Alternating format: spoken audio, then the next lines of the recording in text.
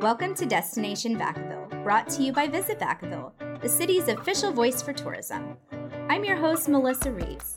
In every episode, I will introduce you to the people and places that make visiting Vacaville such a unique travel experience, like seasonal adventures, agricultural tourism, family activities, craft beer, culinary delights, wine country, and more. Subscribe and leave a review wherever you listen to podcasts. Destination Vacaville, let's go! Hello, and welcome to Destination Vacaville.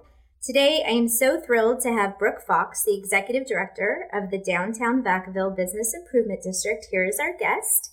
Brooke, thank you so much for being here with us today. Thanks for having me. Brooke and I are so thrilled to be sharing a bottle of wine together today. We've got a great GV Cellars Rosé of Sangiovese that we are sharing, and it's delicious. Rosé all day. Love it. That's right. Cheers, Brooke. Cheers. Excellent. Well, why don't you tell us a little bit about yourself, Brooke, and about the Downtown Business Improvement District? Sure. I'm born and raised in Vacaville, and actually, schooled at Vaca High, go Bulldogs, all that. And then I ran screaming from Vacaville to go study music on the East Coast. Ended up spending 22 years away, and then moved back to town about 5 years ago now, when my husband and I decided we wanted to start a family. We thought that there would be really no better place for us since, a lot of my family still lives here, and it's such a great quality of life in Vacaville. We could be, obviously close to the ocean, to the mountains, all the wonderful things. And so we moved back.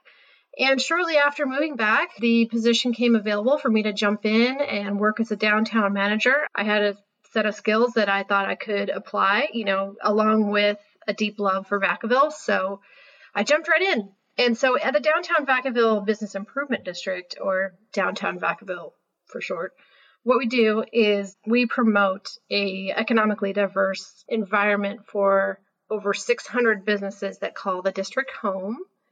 And so we're a Main Street program, for those of you that are familiar with the Main Street approach. And so, we have our core historic district on Main Street, Merchant Street.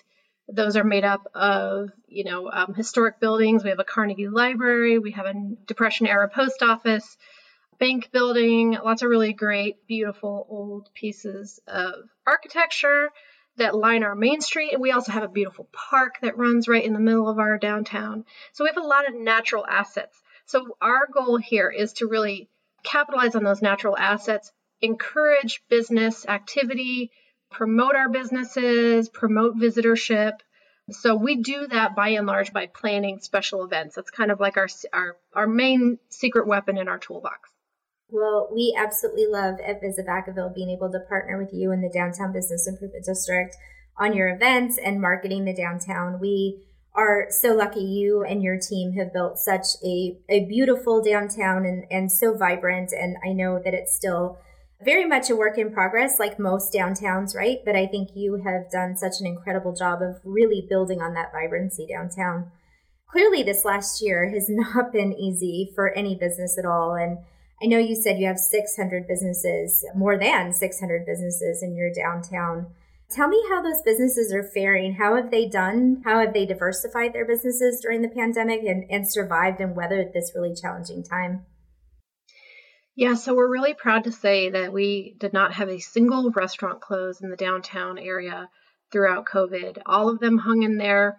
And I really believe that is due to the fact that our community really rallied around those local restaurants. Our organizations and the Big Four organizations, the city, your organization, everybody stepped in to promote and do what we could to get the message out that the restaurants were surviving and what they were offering, and all through indoor dining, outdoor dining, limited dining, all of that. So as things changed, we just got the word out as much as we could.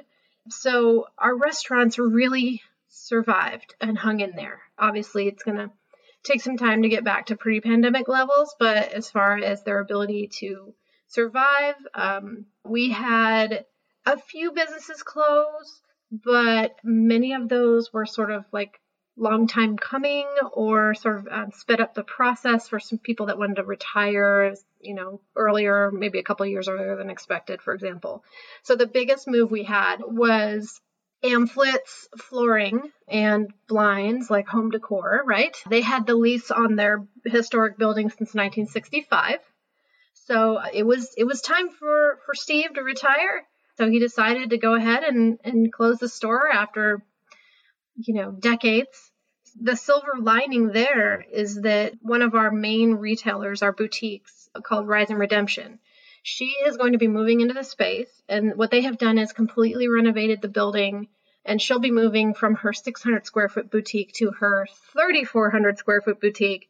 So that's really exciting. So she's going to create a destination for not only her brand, but also other local creators. So that spot on the corner of Dobbins and Main is going to have some really great energy and synergy going on. She's got a possible mural planned for the side of the building.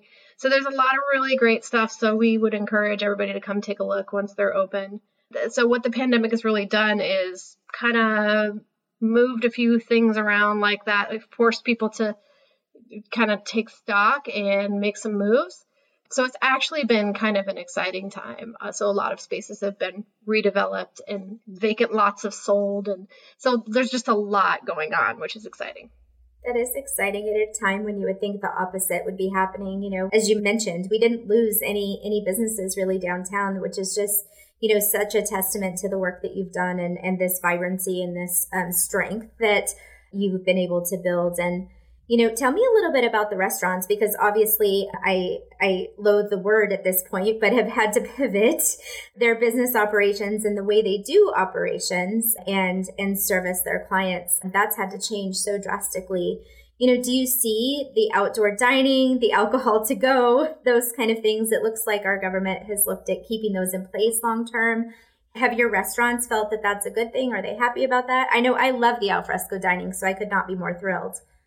I think it's really funny. When I took on this position a few years ago, we didn't have so much as an outdoor seating cafe ordinance, right? It just was not even allowed in downtown.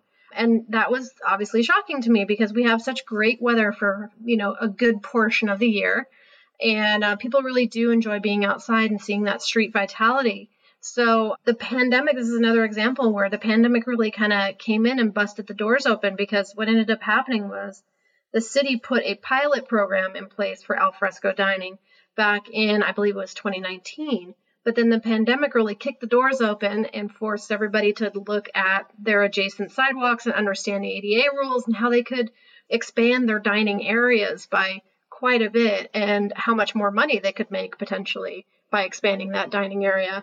So now that we've survived COVID, at least through the winter, which was the toughest months for our restaurants, now I feel like we have this opportunity to keep this vitality going. The city is looking at putting in some parklets that are permanent that would be potentially utilized by the restaurants in those areas. So that will create a more permanent sense of street vitality and some outdoor areas that these restaurants could really utilize and profit from. And also it will create a more vibrant downtown. So we're excited to see all of that stick around. It's been great to see the change, and we're excited to see how we can evolve that into a more permanent basis. That's so great. I love the new opportunities actually that COVID has provided. And, I think that there will be some resiliency to our businesses. We've survived this last 15 months, and for them to have not only survived but thrived for many of them is really a testament to the businesses that we have in town. And, I think, again, it just builds some beautiful resiliency that hopefully will, keep them in our communities and growing and thriving for many years. Brooke, you mentioned earlier about events, that was really the core of what the Downtown Business Improvement District does. Now that events are allowed again, what does that look like for you? What are you bringing back? We're all desperate to get together and be able to celebrate together and attend events. So what do you have on the docket? We're an organization that plans and executes over 35 events a year. So with a year of virtually nothing except for our farmers market, which held really strong through the COVID era, we're involved with the city on Creek Walk concert series. Their big return is July 9th. It runs every Friday night through July and August. And it's a fun night. Those events are capped to about 2,000 people per night. following all precautions. But it's wonderful that the city Parks and Rec and our city council members and mayor have really stepped in to launch this series so quickly after the reopening of the state. So that's going to kick off the season. Then in September, I just found out that we will have the Gruber Family Band returning to our Oktoberfest, which is September 25th.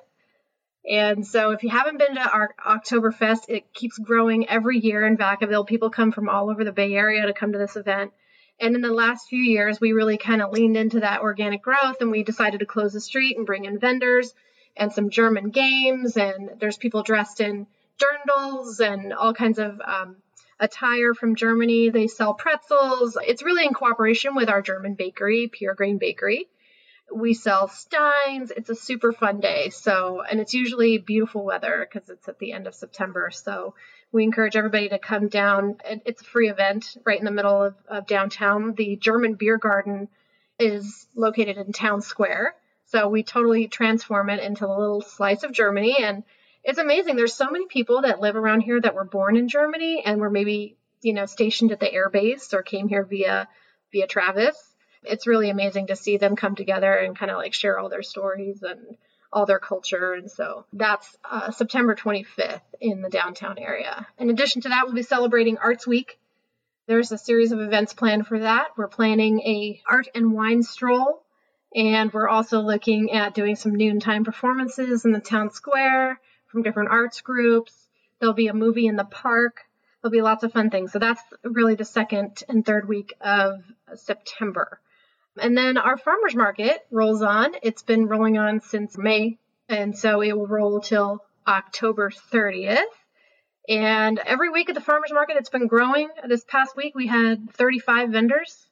So it's a really nice, robust market. It's in our Creekwalk Plaza. It's a really nice, shady area. I encourage everybody to come on down. If you're here in Vacaville for the weekend, come on down Saturday morning and check out the farmers market. Why don't you tell us a little more about Merriment on Main? What exactly is that event? And also, actually, the Creekwalk Concert Series. Can you tell us a little more about what are involved in both of those? Right. So the Creekwalk Concert Series has been happening for over 20 years, and it is a summer concert series. This year, it's only 8 weeks long, but in past years, it's been longer. But it basically features a local band or a regional popular band. It is very low cost. This year, it's actually free. So it's free to get in. And in addition to the band, you'll also find food vendors. We sell beer and wine. And it's just a really nice evening to kind of bring out your family. And it's family friendly. You can bring the kids. You can put out a picnic blanket in the park on the grass. Enjoy your night. And it runs usually from 6:30 to 9 on Friday nights. And that's at Andrews Park. That's so great that we're able to bring that back this year. Well, Brooke, that is all so exciting. I'm so excited to hear about how well your businesses are doing, how they're thriving after such a challenging year, the fact that so many new businesses are opening in downtown Vacaville, again, during a time when we wouldn't really expect that this would be such a hot time for downtown Vacaville to be growing the way it is. But again, there's so much exciting development happening. We're so thrilled to be partners with the Downtown Business Improvement District. I think we're very lucky to have this very tight group of the Chamber of Commerce, the Downtown Economic Development, and Visit Vacaville that work so closely together. And you definitely put on the greatest events that Visit Vacaville gets to promote, not only to our residents, but visitors as well. So we're so thankful for your partnership and for being a guest today. Thank you so much for being our second guest on our new podcast, and we appreciate you taking the time. Thank you so much, Brooke. My pleasure. Thank you so much for listening to Destination Vacaville from Visit Vacaville, the city's official destination marketing organization. For more information on the people and places covered in today's episode and ideas for trip planning, head to visitvacaville.com. Music by Kurt Gellerstad. And thank you to Flores Podcast Consulting for their work on this and every episode of Destination Vacaville.